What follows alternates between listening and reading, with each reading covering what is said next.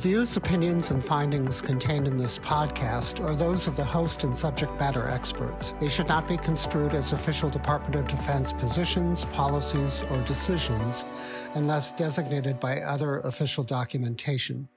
Hi, welcome to Clinical Updates in Brain Injury Science Today, or CUBIST, a podcast for healthcare providers about current research on traumatic brain injury, also known as TBI. The TBI Center of Excellence, or TBI-COE, produces this program. I'm your host today, Don Marion. Today I'll be speaking with Amanda Gonneau. Ms. Gonneau is a physician assistant and TBI subject matter expert at TBI-COE. Amanda and I will discuss a study entitled The Persistence of Blast versus Impact-Induced Concussion Symptomatology Following Deployment, an article written by Jennifer Belding and colleagues and published in the Journal of Head Trauma Rehabilitation in December of 2021. Hi, Amanda, and thanks for bringing this article to our attention today. Can you tell us a little bit about the study? Hi, Don. Sure. So the primary objective of this study was to examine whether there is a difference in the persistence of symptoms in patients who experienced mild TBI when looking at the mechanism of injury. So this study was done in United States Marines who had sustained a concussion with either high or low level blast exposures versus those who experienced impact-induced mild TBI.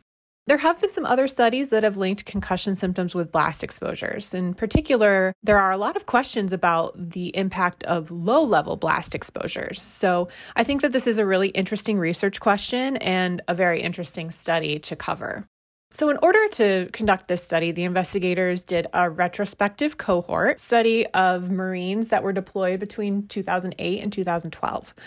They obtained information from both the post-deployment health assessment and the post-deployment health reassessment, which are known as the PDHA and the PDHRA. So ultimately, the investigators found that there may, in fact, be a relationship between high-level blast exposure mild TBI and persistent neurological symptoms when compared to impact mild TBI. I have a question, Amanda. You talked about low-level blast and then high-level blast.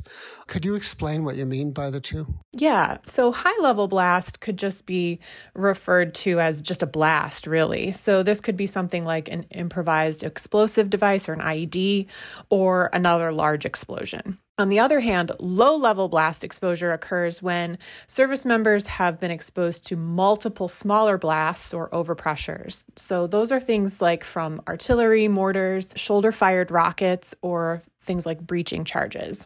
And there have been some associations with concussion-like symptoms like headaches or dizziness following low-level blast exposure. And there are some questions about whether repeated low-level blast exposure might increase the susceptibility of concussion. Very interesting. So also you mentioned something about PDHA and PDHRA. And what exactly is that and why did they decide to use that? So the PDHA and the PDHRA are mandatory self-report questionnaires.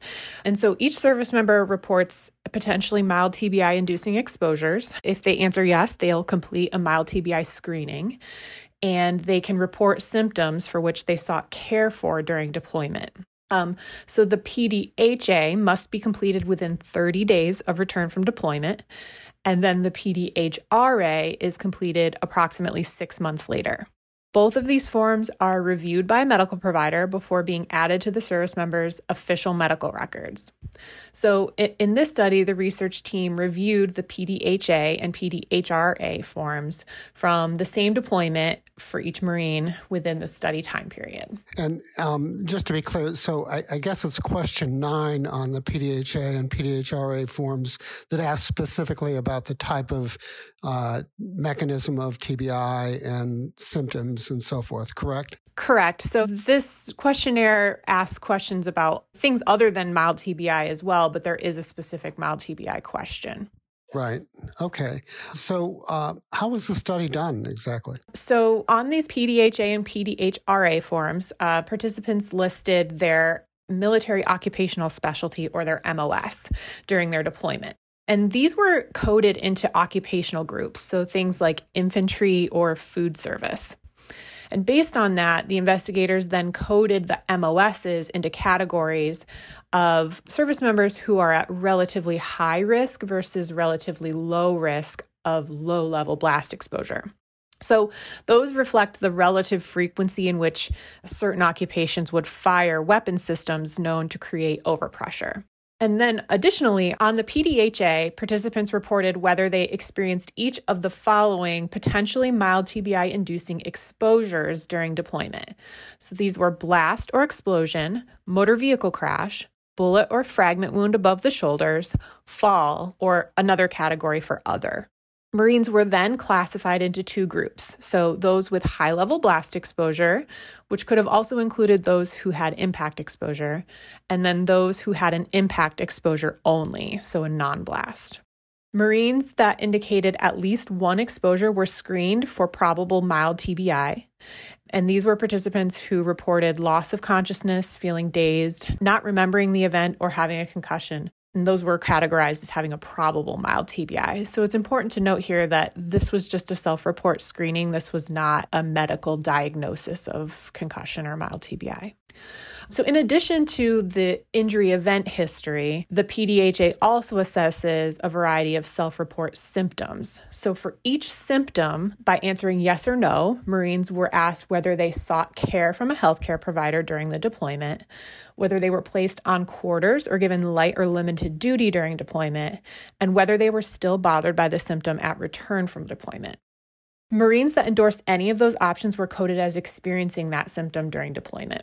So the symptoms on the PDHA were categorized into three groups, which included neurological, musculoskeletal, and immunological. So again, this isn't just a mild TBI screening. It looks at other conditions as well.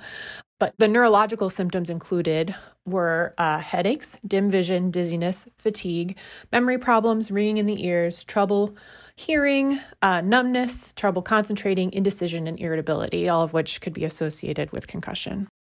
The PDHRA assesses whether the service member had a health concern that they feel is related to their deployment 6 months later.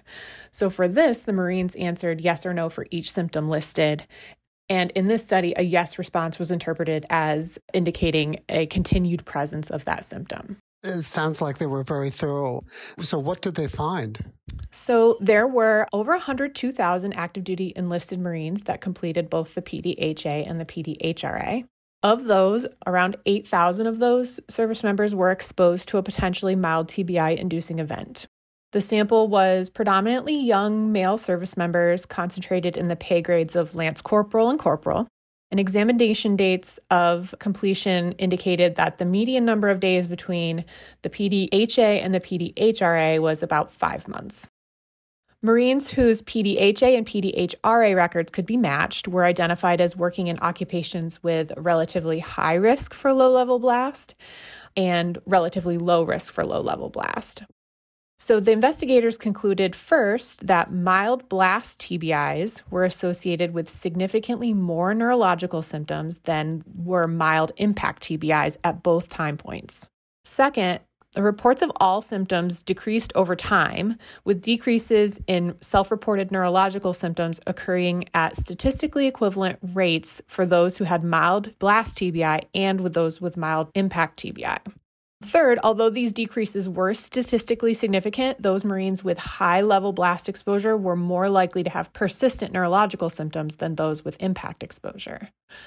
And lastly, they concluded that concussed Marines working in occupations at relatively high risk for repeated low-level blast were more likely to suffer persistent neurological symptoms after return from deployment than those with low-risk MOSs. That's a lot of information. So if I could just summarize it a little bit. In other words, Amanda, Marines who were injured from an IED blast or whose job involved frequent exposures to low-level blast were more likely to have persistent symptoms for 5 months or more than were Marines who were injured from a fall. Is that correct, or is that summarizing it correctly? Yes, that's correct. Okay. So what were the limitations of the study, Amanda? So there were a few. As with a lot of the military studies we cover, this was a predominantly young male service member population. So the results aren't really generalizable to civilian populations or to women. The study also used self-reports, which could be subject to recall bias, to assess high-level blast and impact exposures, probable mild TBI, and symptoms. Additionally, I think the biggest limitation is that because the present study used archive survey data, it wasn't really possible to collect additional data on other relevant variables like other medical conditions, so things like mental health disorders or chronic pain, which could have influenced their symptom reporting. Furthermore, it was not possible to collect additional details on high-level blast exposure or determine whether those with high-level blast exposure also had simultaneous impact exposure.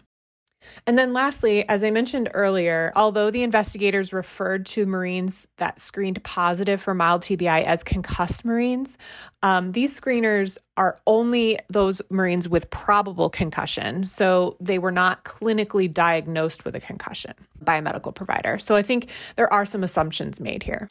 So, just to clarify that last point. So in other words, normally you wouldn't diagnose a concussion based solely on the Marines' responses to the PDHA or PDHRA, but rather the concussion would be diagnosed after a provider did an examination of that Marine based on his responses, correct? Correct. Yeah.